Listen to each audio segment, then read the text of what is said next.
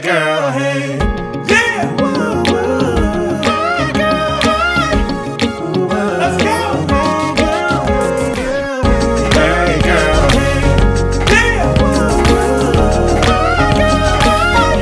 Ooh, let's go. Hey girl, hey. Hey girl, hey, welcome to the Hey Girl, Hey podcast. I'm your host, Kim Miller. Thank you for tuning in to episode 37. You guys, welcome back. Happy New Year. I hope everybody is doing well. I'm so sorry that I took a break from you guys, and I can't wait to get into that a little bit more on a later episode, but I'm happy to be back, y'all. I miss you guys. I could not wait to return and share some good interviews with you guys, some good conversations with you guys. So here we go. I'm so excited for 2020 and everything I want to do with the podcast. I was just talking to a friend of mine on Sunday and just telling her how I'm so grateful that I launched the podcast last year in 2019, but I didn't even touch the surface of like what I want to do and things I want to accomplish and all these things. Like I was so pregnant, I feel like all year, and I was. So now I'm just really ready to like hit the ground running and just do so much. So I'm so excited for y'all riding with me, but y'all, it's about to get even bigger, even better. And I'm excited about that. So I'm going to get right into the episode. Let me just say this. Now moving forward this year, starting next week, this will be the first episode where it's just an interview. But next week, I'll do my interview, and then I'll do a separate episode that will just be me sharing from my heart, sharing anything I may be working through or wanting to talk through, as well as talking about the interview and maybe some takeaways that I got from the interview that we can kind of share upon. Maybe at that point, I will have some feedback from you guys from the interview. So I want to have like a little bit more back and forth dialogue and not feel like I have to cram everything into this one episode that is already so packed because of the interviews that I do. So that's something I'm really, really happy about, y'all. I hope y'all will enjoy that as much as I'm going to enjoy it. But that's coming soon. So now I'm going to get right into the episode. I'm going to get right into my Hey Girl. My very first Hey Girl of 2020 goes to my girl, Nikki Hugh, who is a beautiful, beautiful friend of mine that got engaged over the holiday season. And y'all, this is like a union that I'm so excited about. Shout out to Nikki. Shout out to Tariq, who is her now fiance. I cannot wait for this wedding. I'm so happy. If you know her, if you don't, I'm going to make sure to tag her. Go ahead and send her some love. Send her some congratulations because she's getting married and I'm so happy. So that's my very first Hey Girl. Hey Girl, Miss Nikki Hugh. Shout out to you and your love. Okay, so y'all, let's get into this episode. I recorded this episode a few weeks ago and I could not wait to share it with you guys. Even on my break, I was like, I can't wait to share this interview because it was so good. I got to sit down with the beautiful Da'dra Greathouse, who I already knew she was amazing. Comes from the group Anointed. That was a huge part of my upbringing. Is one of the main worship leaders at Lakewood Church, which is one of the largest churches in the world. I want to say it is the largest church, single campus in the world. But do not quote me. I think we talk about that in the interview. But man, she had so many just nuggets that she dropped on me. So much wisdom. Such a beautiful person. So many stories of like miracles. Just her life, her story, her testimony, her knowledge was amazing. And I know you guys are going to enjoy this episode. So I'm going to get right into it. And we're going to talk about it a little bit more next week together. But y'all, I hope y'all enjoy this episode as much as I did. Here is Miss Da'dra Greathouse. I start all my episodes saying, hey, girl, hey. I know. Hey, girl, hey, back. Hey, girl, hey. Look at you. You got it. Thank you. Okay, you are like my all-time favorite person in the world. I'm so excited to have you. That's so funny. I can't believe you're doing the podcast. Like, I'm just so honored. I'm honored you'd ask. Oh, my goodness. Please. I've been wanting you forever. Like, when Crystal mentioned you first, I was like, I wanted her on. And then Myra mentioned you. I'm like, I gotta have Da'dra. I don't know what's going on. Y'all go back and listen to Myra Alvarez and Crystal McConaughey's episodes because they both had beautiful things. They both had about the same thing. So that's how you know that you are consistent, which we're going to get into that because it has more to do with ministry. But oh, wow. I want to start off by talking about your childhood, your upbringing, because I feel like a lot of people may not know exactly where you came from, your history, your church history, and how you kind of got into the music world. Well, I was born into church. You know, my parents, I think when I was about 3 years old, we went to a Baptist church, and that's where my mom said I sang my very first solo with the senior choir. I was 3, so they had to stand me up on a table. Because I was just so tiny, you know? Yes. I'm still not that very tall. But the thing is, people are always, you know, shocked when they see me off stage. They're like, wow, you're a lot shorter than I imagined. You look so much taller up there. I'm like, I am much taller up there. It's the stage. I got on, the stage is 100 feet high, and I got on 6 inches heels. Yes, you do wear heels. But anyways, I was short, and they stood me on the table. So I've been singing, you know, just since I was 3 is what I was told.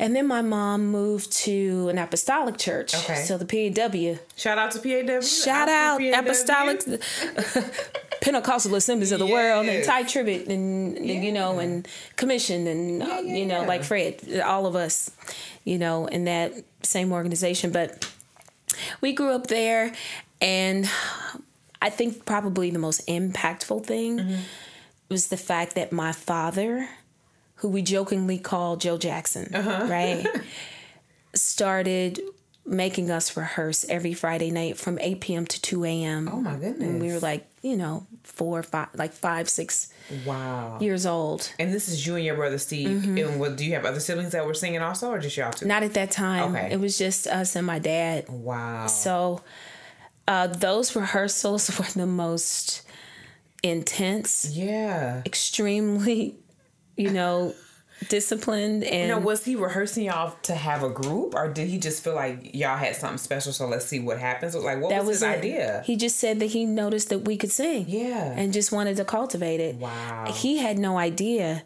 that we'd end up being who we are now. Yeah. Because I asked him, I wondered, I said, Dad, did you know that at the time? He said, no. Wow. I just said, hey, they can sing. Let's just get in the basement.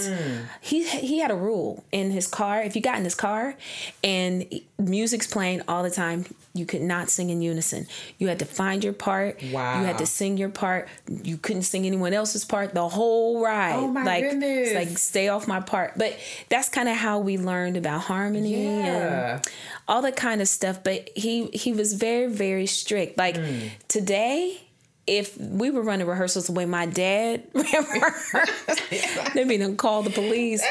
It would be abusive. It would be straight up abusive. So that's the kind of household I grew up in. Yeah. My mom, very, you know, strong spiritual woman of God, didn't listen to secular music, didn't allow us to listen to any secular music, because you know, with the PAW, you're going to hell for that. Right, that wasn't an option, yes. But in my dad's car is where we heard everything else. Okay. So y'all got like both worlds musically, though. Yes. Yeah. Yeah. And my parents, I can see now, my parents are divorced, but I can see now why God used them both. Yeah. Because the purpose he had designed for my life was music ministry. Yeah.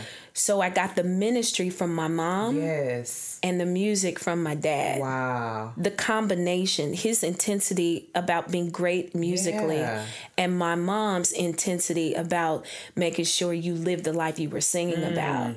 The combination of the two is the reason why I am the way I am. Oh my goodness. That is so amazing that God put that together in that way. And let me say this. For people who, because I told someone that it is my belief that God is more concerned about you having what you need when you get here to fulfill your purpose than he is concerned about how you got here. Ooh. So for people who feel like they were a mistake, or they feel like they were born out of wedlock, or perhaps their mother was raped, or perhaps the circumstances of their birth is very controversial. We have family secrets, you know, and molestations and all that. None of that matters in the grand scheme of your purpose and design. If you get here, it's because God wants you here. Yes. And whatever you need in your DNA and in your makeup is what you need to fulfill your purpose in life. Goodness. You're preaching already, Da'dra. That is good. That is so good. Okay, so girl, you got my eyes watering up. That was really powerful. Okay, so you grow up in that world. You're singing with your brother. How do you get from that point to Anointed? Okay, so we had a family group, because eventually, you know, they're going to hear about, these kids singing, Yeah. So we ended up being, like, my mom ended up having to manage us. We were booked like a year out, because we were singing everywhere. Yeah, and was this in Houston? I'm sorry. Columbus, Ohio. Ohio. We're born in Columbus, Ohio. Okay. All 4 seasons there, right? Yes. So, man, winters, walking to school in snow, just the whole experience. But you know, you've been up north. Yes. But so growing up in that environment, just where we were singing all over in every church. We've sung in just about every church. Oh my goodness! In the city and surrounding cities in the state of Ohio. When we were kids, by the time we were 12, we had full on anniversary concerts. Oh my goodness! Horn sections, bands, oh my God. BGVs, the whole. What was y'all's name back then? Or the Crawford Family Singers. Oh, of course. Yes. You know what else? Yes. Well, then we went from that to singing in the teenage choir. Okay. Now, for me right now, I'm so excited about Kanye's project because he's, they're doing songs that, the Sunday service, they're doing songs that we sang. Right. In the teenage choir. Like Revelations 19:1, how excellent is thy name and all that stuff. Man, that's what we sang. Yeah. And it was fun. Yeah. It was fun. It was back then, yeah. It's a lot. I've been thinking about starting a choir just because there's so much as a singer that you learn in an environment like that. True. That's absolutely true. A generation of kids is missing it. They're missing it. Yeah. And people didn't realize how valuable until it was gone. The nurturing in a choir setting is until, you look up and you're like, man, they're good, but something's missing. Yes, that is so true. Start the choir. Yeah, I know. I got some things, under planning right now. Just nothing huge. Just because I'm thinking about the kids. Yes. And I'm thinking about what I feel like they're missing. Yeah. But anyways, so we went from the Crawford Family Singers, being really well known all over the city. Yeah. To my mom having to, handle our bookings because it just got so out of control. Yeah. Let me tell you this. On Friday nights, if we had an event, which is, pretty normal. Yeah. Afterwards, we'd still be in that basement. Oh, practicing. Yes. Wow. Until 2 or 3 a.m. My parents got into fights over that. Oh, my goodness. Yeah. That is great, but that worked, though. Girl, I'm still in rehearsals. I'm in at least 4 rehearsals a week. Oh, my goodness. To this very day. So it was great training. Yeah. We couldn't see it then. Yeah. And we did love it. Yeah. And we endured the hardship, but we still loved it at the same time. Yeah. So anyways, we go from the Crawford Family Singers to the teenage choir. Yeah. And from the teenage choir, we started Anointed. Okay. So that was the progression. Okay. And Anointed was you and Steve, and then it was one other person? It was me and Steve. Uh-huh. Okay. Here's the story. I was at a Winans concert. Okay. I was, they came every fall. Okay. To Ohio State University. And I was there, and during the altar call, while Marvin was singing, the Lord spoke to me and said, start a group. So I was like, okay, wow. So as soon as they dismissed and we're about to leave, I said, God said I need to start a group. You in? To my brother. He was like, yeah. And then Nisi Walls, people know Nisi, was sitting a few rows ahead of us. Okay. She also was in the teenage choir. Yeah. So we knew her. We were all singing around. And she came back to me, and as soon as I said, are you thinking what I'm thinking? She said, we have to start a group. Oh, so that's how that happened. Okay. And then Steve went to church camp. We had like church camp in the summers. Yes. And that's where he met Mary. Oh. And so we all became the group. Anointed. Yes. Wow. What camp did he go to? I just want to make sure what the camp. In Chillicothe, Zanesville, Ohio. TM Youth Camp. I used to go to TM Youth Camp. Did you? Yes. Awesome. I love the Harris family and all that. That's so oh my gosh. I feel like it was my church camp. But I know. Anyway, I love y'all even more right now. I gotta wait till Steve. Yeah. Okay. So that's kind of how Anointed started. Just the initial started. Yeah. And I said, okay. And then we just started rehearsing every Friday night. Yeah. See the progression? See, I knew. You already knew about the rehearsal. That we needed to rehearse. Yes. On Friday nights. Yeah. Right? So it's so funny because God will have you in a season in your life where you're doing certain things. Yeah. And I call it the wax on, wax off season. Okay. In the Karate Kid movie, when he wants to learn how to fight, the first thing he starts teaching him how to do is like clean and wax on and wax a car, clean up around the house. But he's really training him in movement and in pattern and in direction in order to be able to fight later. But he didn't realize it at the time. And I call that the wax on, wax off season. So when my father had us in the basement every Friday night, and the way that we would rehearse, how he made us go through a song, how he made us stop if we ever messed up and go all the way to the beginning, how he made us not stop and move on until we nailed it from top to bottom, how he talked about blend, how he talked about dynamics, how he taught us how to build a song, not just come out yelling, but how to tell the story of the song, what mattered most. All those things, we're thinking, okay, we're just obeying our dad. Now, fast forward, God says, start a group. What do I know to do? We need to rehearse every Friday night. We need to go over these songs. Like, we need to work on our You see it? It's the progression. Wow. Never skip a season because it's uncomfortable. Oh, you are really preaching in here. That is so good. Because if you're uncomfortable, just ask God, what do I need to glean from this? What am I supposed to take from this where I am? Because I can assure you that there is something that God is trying to add to your skill level. He's trying to bring something out of you, trying to take something out, trying to add to. But God is always about progression. You're going from faith to faith, from glory to glory. God is a God of expansion. He wants to enlarge your territory. But that enlargement involves a process. And don't try to skip the process. Just stay with God every step of the way. Gather and learn what you need to learn in each step, in each stage, and you'll be able to use that with where you're going. Oh, you're so good. I just want to just go to the next points, and I'm not even ready, but you're going there already. Okay, so Anointed is this amazing group that everybody still loves. I was listening to them last night. Right? I know, right? Just sing it a little bit more. No. That song is so good. But the record company hated that song, by the way. Are you kidding me?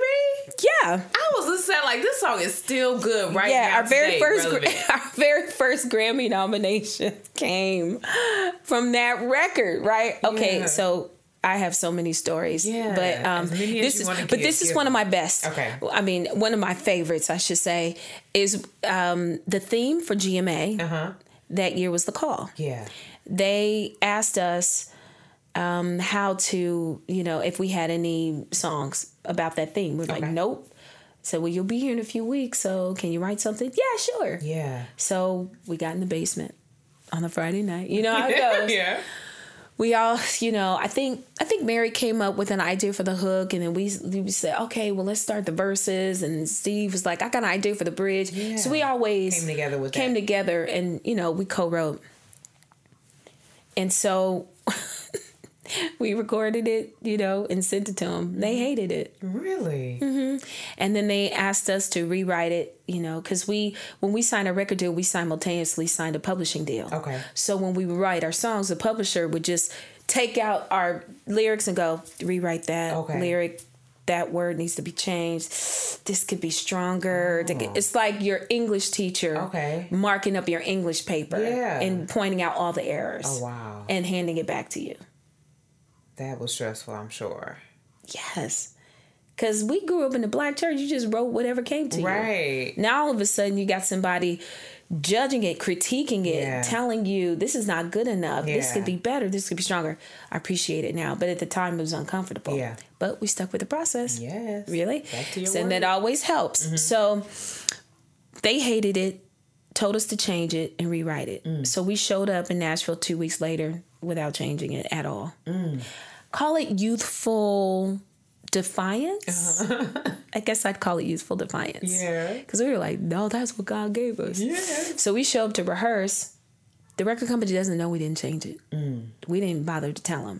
We showed up to rehearse. We had to sing on the General Jackson boat for GMA that week. And we were trying to tell the band how to play it. And they couldn't figure it out.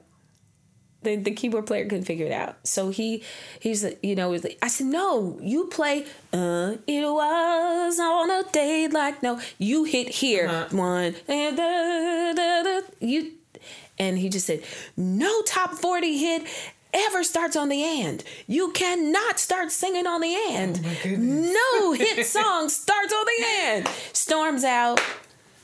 And so the organ player and Phil Madeira and the bass player and drummer was like, y'all sing it for us. We'll play it. So by the time the MD came back, they figured it out. Yeah. We performed it. Amy Grant and Michael W. Smith were the hosts that night. I remember, I want to say, oh gosh, what's her name? Oh, my girl, Helen Baylor, you know. Yeah. She was singing that night. We walked in her sound check. I was wanting to cry. I heard her praying grandmother. Yes, that's what I remember. Oh, my gosh. Anyways, so we started the acapella part, you know, from the back of the room. So people were turning around like, where? And we walked up the aisles singing and then started, you know, the track starts. Y'all have heard it. Yes. And that night, we got a standing ovation, and Michael and Amy were like, oh gosh, everybody, we're watching history. These are the kids to watch, you know. And we owe a lot to Smitty, actually, because Michael W. Smith is the one who really got behind us and championed us. And Amy recorded promotional spots on our singles. Wow. To radio saying, hey, this is Amy Grant. Please play my friend's Anointed. Like, oh my goodness. Yes. Yes, they completely. And it was because of that song that night made such an impact on them. You know, the anointing in the room. There's a lot of talk about relevance and what's hip, what's cool, what's hot, what's not. And I had a conversation with God in prayer one day, and I said, God, so does the anointing matter or just being relevant? And he said, the anointing will always be relevant. Yes, that's so true. That was his response to me. Wow.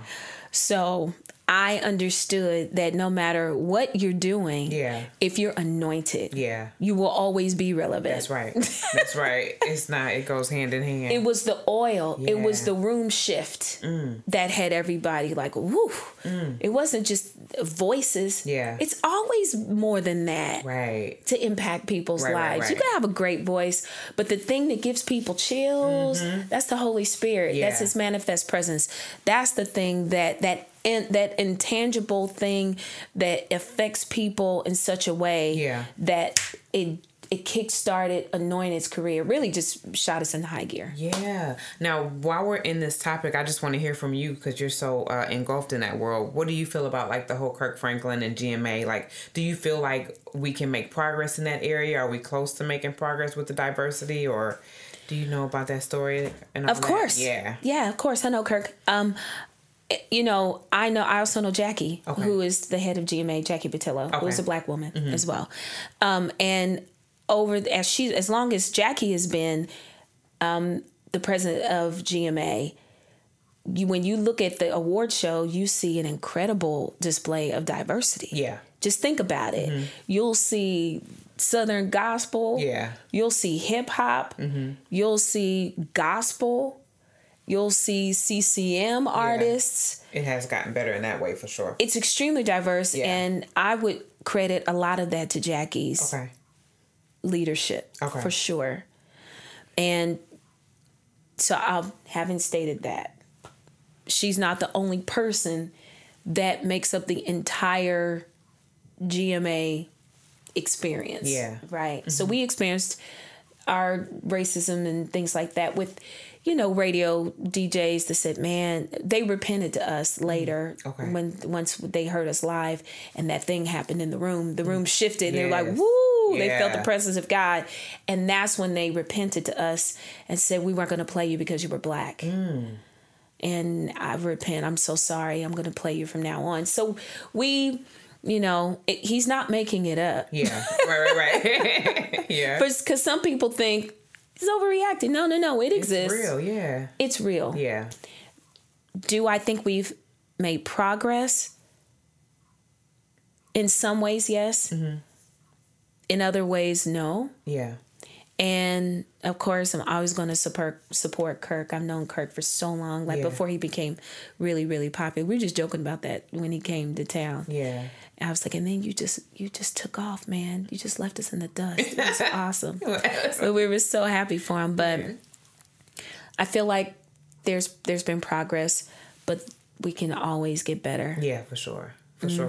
That's hopeful to hear from you, for sure.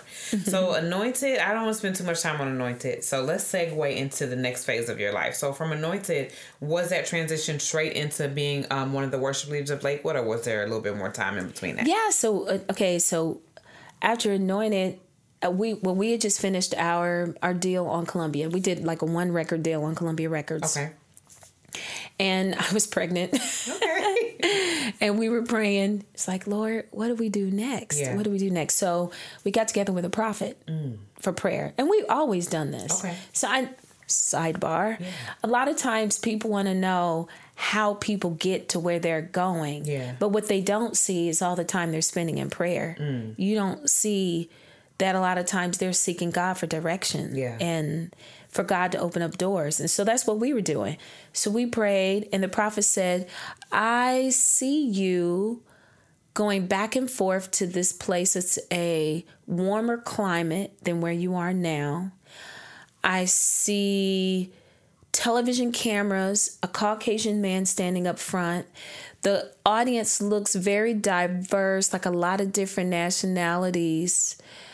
I see you going back and forth to this same place, which the same place was key because in the artist, we were always going to different places. Right. She said, no, you're going to the same place. And then eventually I see you shipping your things there. And we were like, wow. And I think like a few weeks later, Lakewood called us. Wow. And you just knew, obviously, that was God, and it was no question. Yeah, we were like, oh, this is what God was talking about. Yeah, and that was just you and Steve, the other members of Anointed They had left already by transitioned by then. Yeah. Wow. And now you're at one of the largest ministries in the country, still to date. In the world. Largest single campus in the world. Yeah. And this is what I want to get into, because I love Lakewood. I was born in Lakewood. Like, my mom is Really? still Yeah. there. Aw. But I transitioned into the PAW when I was like 11. Me and my brother got saved under my aunt and uncle's church, so then we went to be PAW. So it was like, we can't go back to Lakewood, but I always love Lakewood still to this day. But everyone that I spoke to about you specifically, and the mentions on the podcast, were how much you taught them, not about just singing, but about being so ministry minded. So can you talk a little bit about that? Like, what is it that you're pouring into your team? Because it's so impactful. Because the two people specifically, like Crystal, Myra, those are people who can sing their butts off, right? Yes, they're but amazing. Are such people of like they're about the people. They care about you. They're not just about singing. They want to like pour into people's lives, and they got that from you, they say. So talk about that. Like, what are you doing? What are you putting in the people? What I think is most important is that not only with children, but with everyone, more is caught than taught. Yeah.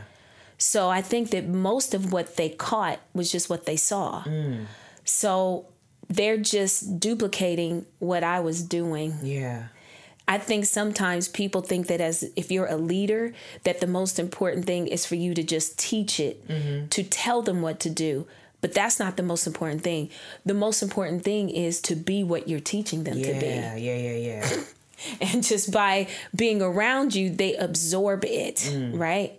So that's the first thing I would say is we were always checking in on them. We were always caring for them. We were never just treating them like they didn't matter. It was important that the team felt pastored. Right? So that's the first thing. Second thing is definitely teaching them about what it really means to be a worshiper and what it really means to be a worship leader. Right now, I'm the Worship Foundations director as well at the church. So I teach a Worship Foundations class every Tuesday.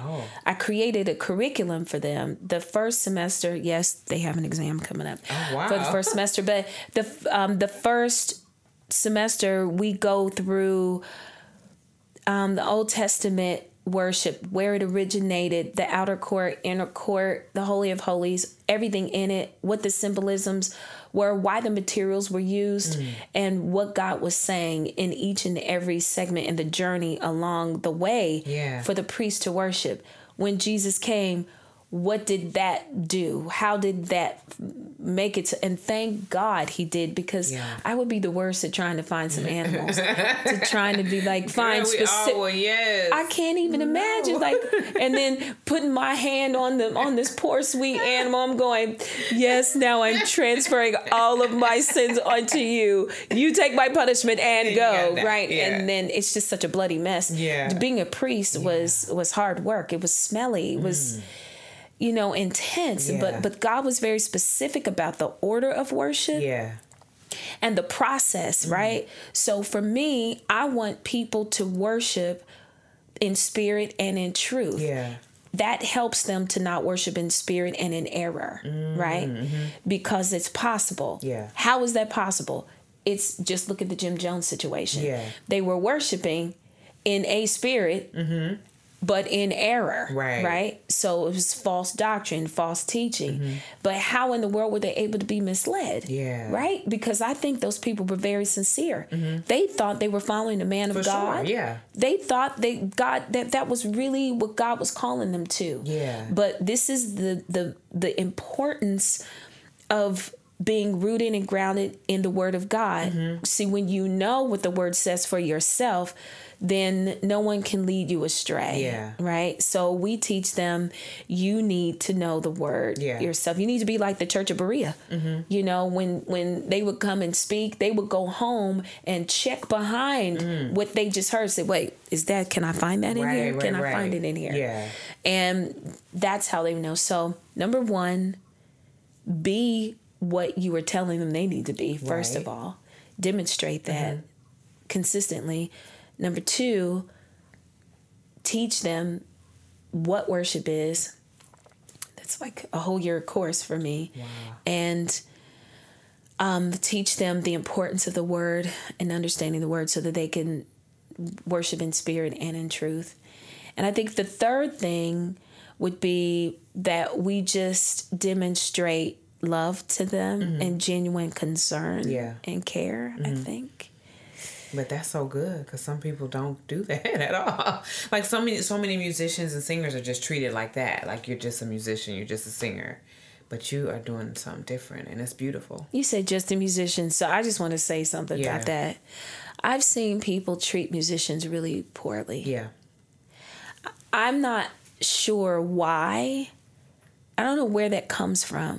I don't know where it originated, that a musician is seen less than the person who's singing up front. As a matter of fact, I don't think people realize how many hours musicians put in behind the scenes with tracks and tracking and stems and arrangements and all of that, to make sure Ableton is running well. And all of that, they don't see it. All they see is the person up front. So I've always tried to make sure that any musician that's ever played for me knows that I really appreciate them. And that I know what it takes for them to be great. And the truth is, the people's experience in worship, it's the totality of what's going on. It's not just me leading. It's what the band is playing. It's what the singers are singing. It's what everybody's doing that creates that experience. So thank you for that, because I can attest to that, because Jessie has played for you, and you are so sweet, kind, always appreciative. So thanks for letting me play for me. Anytime. You can borrow me anytime. Okay, I'll look it off Lakewood in a second, but Lakewood is an amazing ministry, but it's such a large ministry. It is. So how do you deal with like that large stage, like not ever getting into like a diva mode, or not ever, and you spoke a lot to that now already, but do you ever struggle with like that, where people look at you and you're way up here, and how do you bring yourself down? Do you ever have to do that? Or is it just you? Well, I think the first thing is, Lakewood is not the biggest stage we've ever sung on. So before we'd already toured in arenas all over the country multiple times before we ever got to Lakewood. Yeah. So by the time we got there, we were like, oh, so this is their church. Okay. So the size was not intimidating to us. I mean, it was normal. Yeah. We've done small churches, storefront churches, medium-sized churches, stadiums. We've done it all. Yeah. But I think being a Christian first is what helps you remain humble. Yeah. Because you can't be a Christian and get out of line like that and the Holy Spirit not check you quickly. Right. You know? So I think just having a relationship with the Lord, communing with the Lord, like praying, as well as reading the Word and applying the Word of God to your life. Yeah. Really making an effort to be the best believer, the best Christ follower that you can. That none of that includes being arrogant or thinking that you're all that. Right. You know, as a matter of fact, in Proverbs, it says specifically that 6 things does the Lord hate, 7 are an abomination to him. So I can't remember, it was 6 or 7 is reversed, one of them. But the very first thing it mentions is a proud look, pride, or arrogance as one of the things that God hates. Yeah. So having seen those scriptures at a very young age it's there, you put it in you, that even if the inkling of, oh, wow, I killed that comes up, the scripture that's already in you immediately pulls it down. Wow. I love that.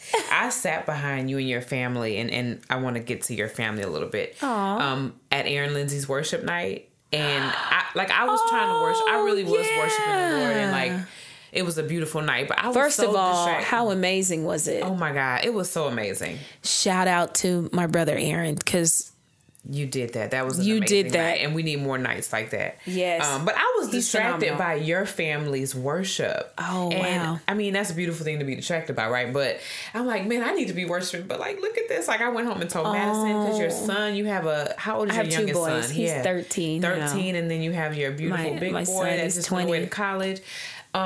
Everybody was worshiping, on their knees worshiping, crying out to God, worshiping. At one point, your son touched you while you were worshiping. I mean, I'm just going through all this, I'm pregnant, so I'm like, oh my God. Oh, extra emotional. But and I know you probably just lived that life in front of them. But in this world that we're growing up in, where it's so scary raising kids, how speaks to parents in regards to just raising up worshipers? People have mentioned that to me before when they've seen my kids worshiping, in a setting like that. We went to a really good friend of mine. His name is William McDowell. People know him, Pastor Will. So we went to Disney World, and we're I texted him and said, hey, we're going to stop by the President's Night while we're here in Orlando, and oh, it's so powerful at his church. So powerful, deeper fellowship. Okay. So if you're ever in Orlando, you have to go. Yeah. But he was having his President's Night on, I think, the first Tuesday of the month. And thank you, Jesus, we were there. Yeah. So we went, and they worshiped from 3, 5, 6 hours, That's normal. Wow. And they're seeing miracle after miracle there. And my kids, Evan, was under the chair the whole time. And then eventually one of the prophets at the church called us up. And so we went up to the stage, and they laid hands on my boys and my husband, and they all were slain in the spirit. That's the first time my children had ever experienced that. Yeah. But it was important for me to make sure that they had that kind of spiritual encounter and awakening. So as a mother, I'm always thinking, how can I expose my children to the move of God? Because my goal is to make sure that they're so familiar with that that when there's a counterfeit environment and atmosphere, they'll be able to tell the difference. Yeah. So I think the most important thing is exposure. getting your kids in an environment where the Spirit of God is moving like that, so that they know what's possible. Right. The seed of God is in them already. And being in an environment like that just awakens it. So that's my job. And when we got up there and I was watching my boys and my husband all just slain in the Spirit on the floor, Pastor Will looked at me and he said, "This is the fruit of your intercession." Wow. So the second thing is I spent a lot of time praying for them. Praying that they will have a great prayer life. And listen, my boys can pray. Man, Evan will pray the white paint off these walls. But he told me that I have a prayer room in my house. So I didn't know this. He just told me this year. He said, "Mom, do you know that when you would be in the prayer room in the mornings at like 4 a.m, I would come and lay at the bottom of the door. I was right outside the door. Oh my goodness. Listening to you pray. I had no idea. Wow. Oh, that just brings tears to my eyes. That is so beautiful. I had no idea that he was on the other side of that door. So it's important, if you're going to tell your kids that they need to pray, then you need to pray. You have to do it in front of them. Wow. Let them see you praying. Let them hear you praying. That's just my lifestyle. And they absorb that. That becomes important. What's important to you becomes important to them. Wow, you're such a beautiful mother and a beautiful wife. How does your husband deal with being married to like someone in such a limelight? I'm sure you like at home, like it ain't no thing. No big deal. But he seems to handle it so well too. Like He's y'all amazing. are such a beautiful family. How have y'all navigated that so well, in your opinion? I maybe it's because I'm just such a normal person. Yeah, you are super cool. But... I'm just normal. I'm just his wife. Right. You know, we're friends. What's interesting is I met my husband the night, our first date. I'll say this. Our very first date was the night that Anointed got discovered. Oh, wow. So that all happened at the same time. Okay. So he's been around from the beginning. Oh, so y'all grew up together in that. He's from Ohio, from Columbus, Ohio. Wow. And was he always on board? Like when it was time to move to Houston, he had heard that same word, or he just was in agreement with you? No, he wasn't happy to move to Houston. Oh, no. But he was very much on board with moving to Nashville. Okay. Because we just got married. Okay. And we oh gosh, when we got married, I lived in Nashville and he was still in Ohio. Okay. For the first 8 months, we didn't even live together. Oh, wow. Because he kept trying to find a job in Nashville. And it took that long. I don't recommend that for anybody, but God blessed us. And he wasn't exactly happy about moving to Houston. But great story. When they flew us down here to meet us and to meet our families, because listen, you're not going to get in such a prominent position and visible position without them really doing their homework and knowing who you are and where you come from, which is so important. It is.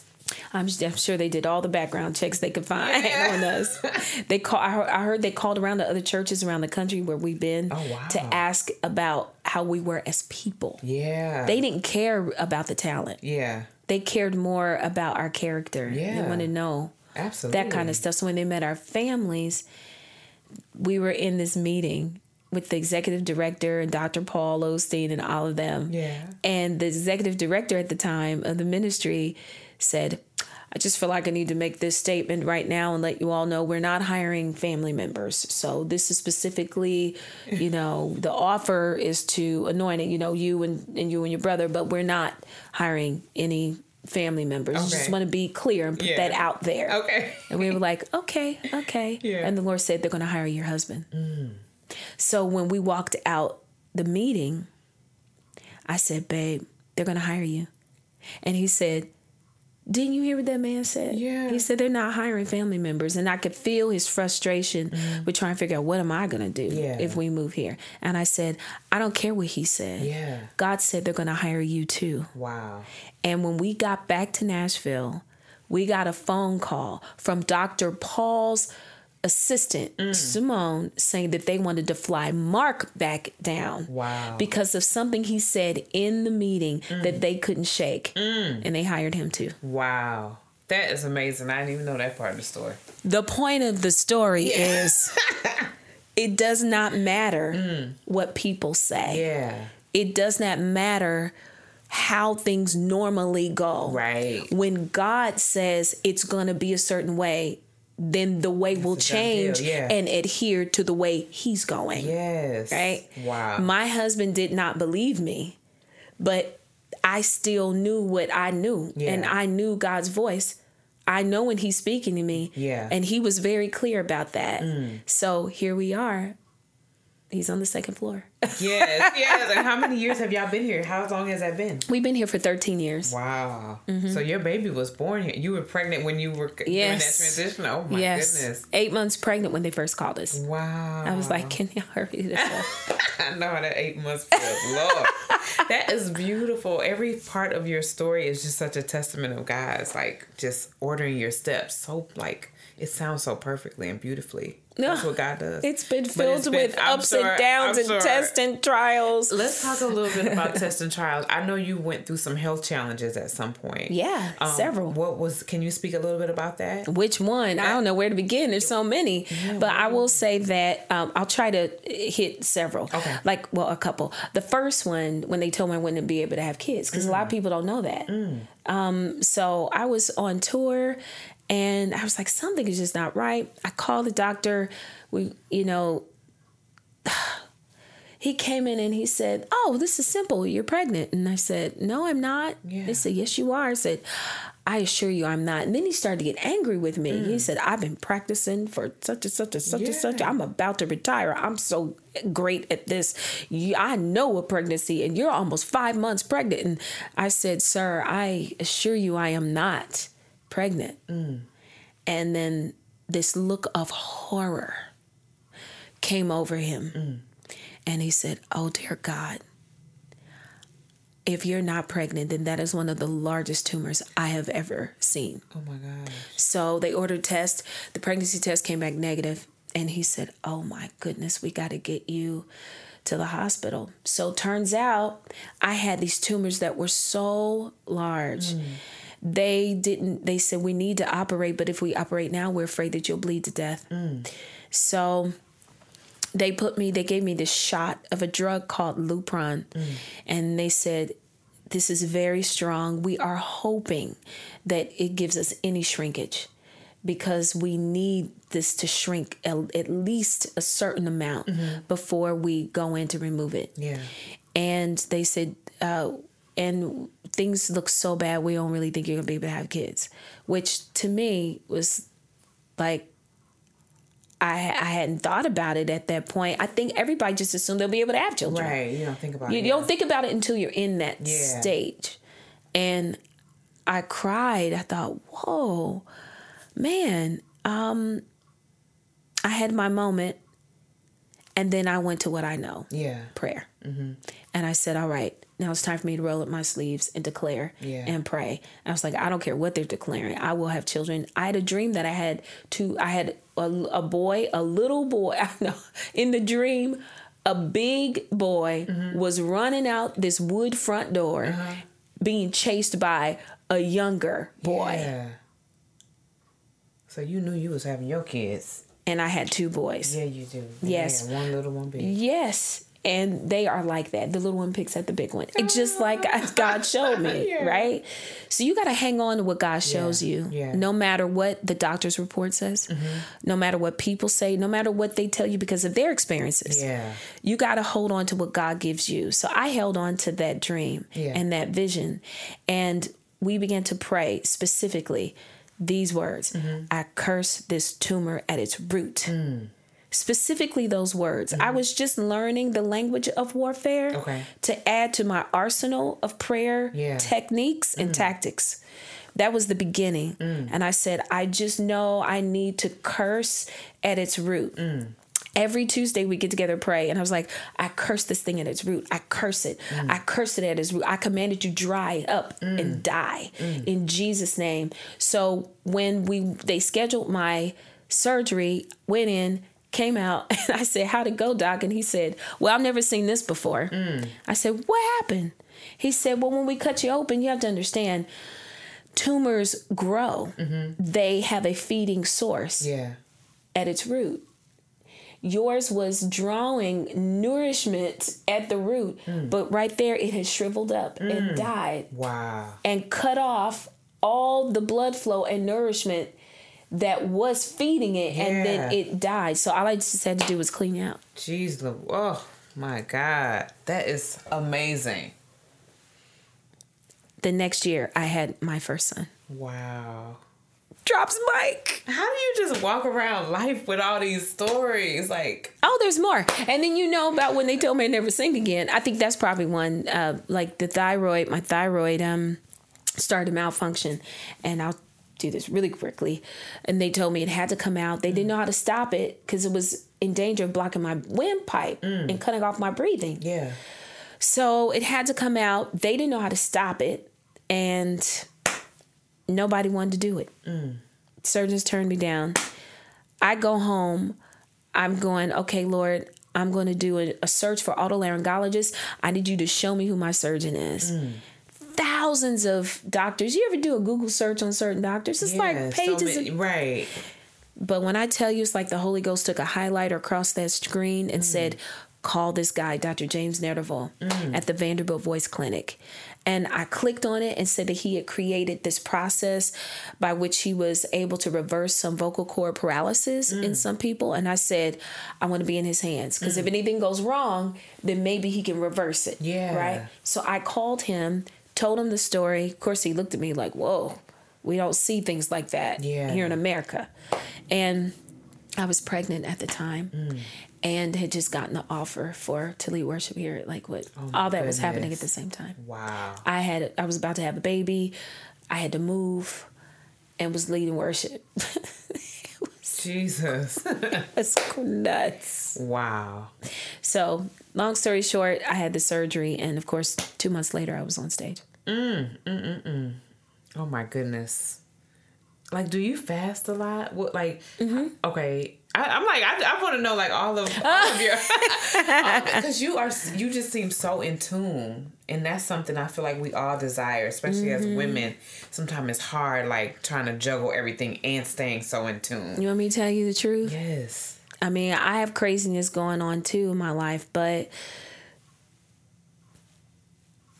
I've just been blessed to always know how to reach God. Yeah. I was so blessed to grow. The one thing I appreciate about the PAW was the teaching of the Word of God, the importance of applying what we read. So when I was young and I heard pray without ceasing, I was like, oh, well, then we should pray without ceasing. Yeah. Oh, we should walk in the Spirit. Okay. When Jesus said, couldn't you just pray for 1 hour? I took it literally. It was like, oh, I need to pray for an hour. Now, some people are like, that's too religious. You don't need to pray for a whole hour. You can pray for 5 minutes. You can. Yeah. But I'm going to tell you from my experience, you need to let the Holy Spirit dictate the amount of time, not you. Yeah. And the reason for that is, you don't know what you're going to get into when you start praying. So it's always important to ask the Holy Spirit to lead the prayer. Yeah. Not you. Yeah. So when I get up in the morning and pray, I'm like, Holy Spirit, lead this prayer. Because he knows, the Spirit of God knows the mind of God. So he knows what needs to be prayed for the day. Yeah. Right? God knows what's about to happen that you don't know. Right. So it's important to not rely on your own intellect. You got to leave intellect out the door. Yeah. Well, I'm not saying that you don't need to be intelligent, and you need to utilize all of your faculties, but you need to let the Holy Spirit take the lead. Yeah. Right? So developing a prayer life is key. Fasting, there are just some things that don't break. Yeah. Unless you add fasting to it. Yeah. I challenge anybody to it. Yeah. It's just some things that just don't happen unless you add fasting. And the third thing, which is I'm very passionate about, is for people to have the baptism of the Holy Spirit. Yes, I said it.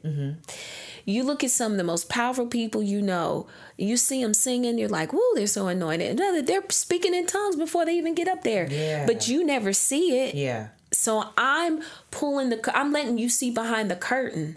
These people that are so powerful and anointed, they're praying in the spirit. Yeah. All the time. I hope y'all hearing that, people. Write it down. Make notes. That's really, really good. Because you are living it. You are like, all these stories is just like proof after proof after proof. Mm-hmm. Thank you for that. We got so much I could talk to you about. I want to talk about your album. I want to talk about your podcast. Sure. But the story about your album and the funding for your album is so amazing. So you got to share that story. I was up praying in my prayer room. Yeah. Right? And the Lord told me, I want you to fast today, which is Tuesday, which is not my normal fast day. Okay. Because Wednesday is my normal fast day. Okay. He said, no, I need you to fast today. Tuesday, he said, and follow my lead. And I said, okay. I don't know what this is about. Yeah. So I did. He said, just fast and just follow my lead. So I went about my day, went all the way to the church because we have rehearsals on Tuesdays. Okay. So I was up the street from the church. It was around 5 or 6 o'clock, before rehearsal. And the Lord said, break your fast and go to Smash Burger. The burger place? I don't even go there. Yeah. But it was across the street somewhere. I was like, okay, I'm going to go to Smash Burger. I walk into Smash Burger, order some of those veggie frites things they have, which I like. Oh, I should get some of those today. Haven't had those in a while. That sounds good. It's like, yeah.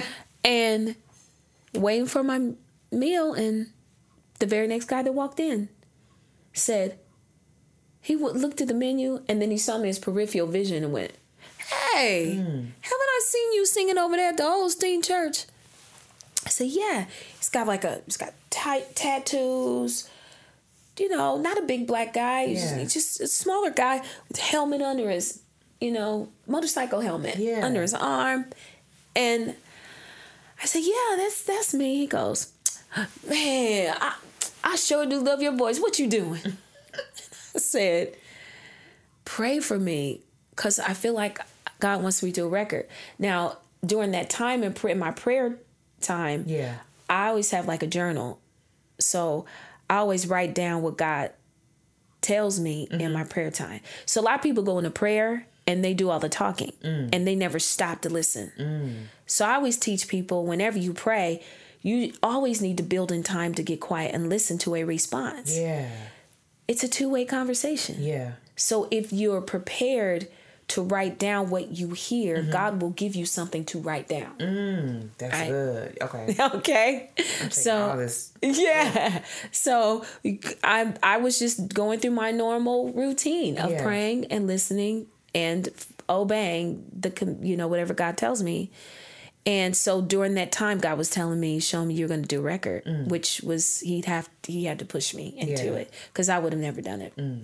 Because I never really saw myself as good enough to do a solo record. So that's crazy. I know. I never thought I was good enough to. So I was like, who's going to hear a record of me? It's crazy. So, but thank God for prayer, because prayer pulls you out of yourself. Yeah. Pulls you out of your flesh, right? Yeah. Pulls you out of your limitations and pulls you up to God's expectations. Yeah. Right? That's the power and the beauty of prayer. Yeah. So I just said that because that's what God was telling me at the time. I feel like I need a record. And he said, oh, you need money? Wow. How do I answer this? Yes. That was his response. You need money. I'm going, whoa, wait, whoa, what? He goes, come sit down. I'll tell you about it. And he told me the story about how there was a tragedy in his family, and suddenly he came into all this money, and he was just asking God, who could he bless? And he ran into me. Wow. He paid for your entire process. Yeah. Wow. Yeah, he met with my attorney next day. He said, how much do you need? Yeah, just wrote a check. Just left a check for me. Oh my gosh. Mm-hmm. Does it scare you almost when God is like that? Like, or are you like used to it now? No, it scares me. Yeah. Mm-hmm. Like, it doesn't scare me to hear his voice, but when things follow through. That's what I'm saying. When I was sick to my stomach when I picked up that check. I was like, It was overwhelming Yeah. to me because Yeah. that was the first time that somebody has done that. But I didn't know that it was just going to be the first of many Wow. to come after that, for people to just be like, hey, how much you need for something? Just all year this year, you know, people have been like, whew, you sang that. Hey, how much do you should go record that? Here's some money, you know. Just for God, I mean, hey, God pays for what he orders. Yes. Oh, that's a blessing. And now we are blessed with your podcast. What in the world? How did that come about? Devotions with Da'dra. I was singing. I was singing lead words. Yeah. No, I was singing Oh Holy Night at the church. And the guy who's now my friend, who's in Hollywood, a producer in Hollywood, saw that performance. And he just kept sending me emails like, oh, you tore my song up. And then on Sunday, he was like, okay, now you done tore my song up again. You need to call me. Yeah. So I was like, I don't know who this guy is. This is crazy, but I'll call. I called the number. He picked up the phone and I said, hey, this is Da'dra. And he just started crying. Wow. I was like, what happened? So that was a situation where I said, okay, the Lord is at work here. And he, as we spoke, he thought, okay, so you're more than a singer. I hear you speaking well, and you're blessing me with what you're saying. So you should do a podcast. And I said, a podcast? Do people listen to those? You didn't even The podcast world is not one that I was even aware of. Yeah. And he said, what do you mean do people listen to podcasts? I was like, is this a thing? It's really a thing? He said, go look it up. I was like, wow, my pastor has one? I didn't know. And I had been doing devotions with Da'dra, just posting them like on Facebook years ago. Yeah. I would post them and people like, we love your devotions. Yeah. So I just said, okay, I'll just translate that and just put it in podcast form. Yeah. That's how it started. And it is blessing the people. We love it. We love it. Keep it going. Thank you. Okay, so when can we expect your album? Do you have a I don't have a time date. frame? I don't have a time frame. I'm praying. I was like, Lord. Yeah. He'll tell you. He's going to tell me when. He's going to be I'm working on some other things too right now. So, but we it just makes me nervous every time he asks me to do a record. Really? Yeah. I don't know. Good to know that you still get nervous. Like Yes. You're still human out here. Oh, yeah. It's like I could feel it down my stomach. You know, it's just, I think part of it is I just don't want to miss God. I just want to do what he wants. Yeah. And it's so easy to get you in it. Yeah. It's a challenge to just keep it pure as to what God wants. Yeah. And I think the biggest challenge that I'm facing at this stage is that when you're working with people, everybody has so much input. Everybody has their idea of what you should be doing. Right. And my greatest challenge is taking it all in and then shutting it down and saying, okay, God, what do you say? Yeah. I consider it. And then I say, but God, what do you want? Yeah. That's the biggest challenge I face now. Yeah. Well, we know it's going to be amazing when it comes together. Thank you so much, Da'dra. This conversation has been Thank you. mind-blowing. I can't wait for everybody to hear it and get the goosebumps that I have gotten today. We love you. I'm girl fanning out over you, even though I know you, but I just love you every time I see you. I know. I don't care. I'm still a fan. Thank you. And congratulations on the beautiful baby. Thank you. I need to go get her now. She's probably driving Jesse crazy. But thank you. We can wrap this up. This is amazing. I love you. Thank you. I love you So too. bye, girls. Beautiful. Bye. I hope y'all enjoyed. Bye, girls. Bye. This was so good.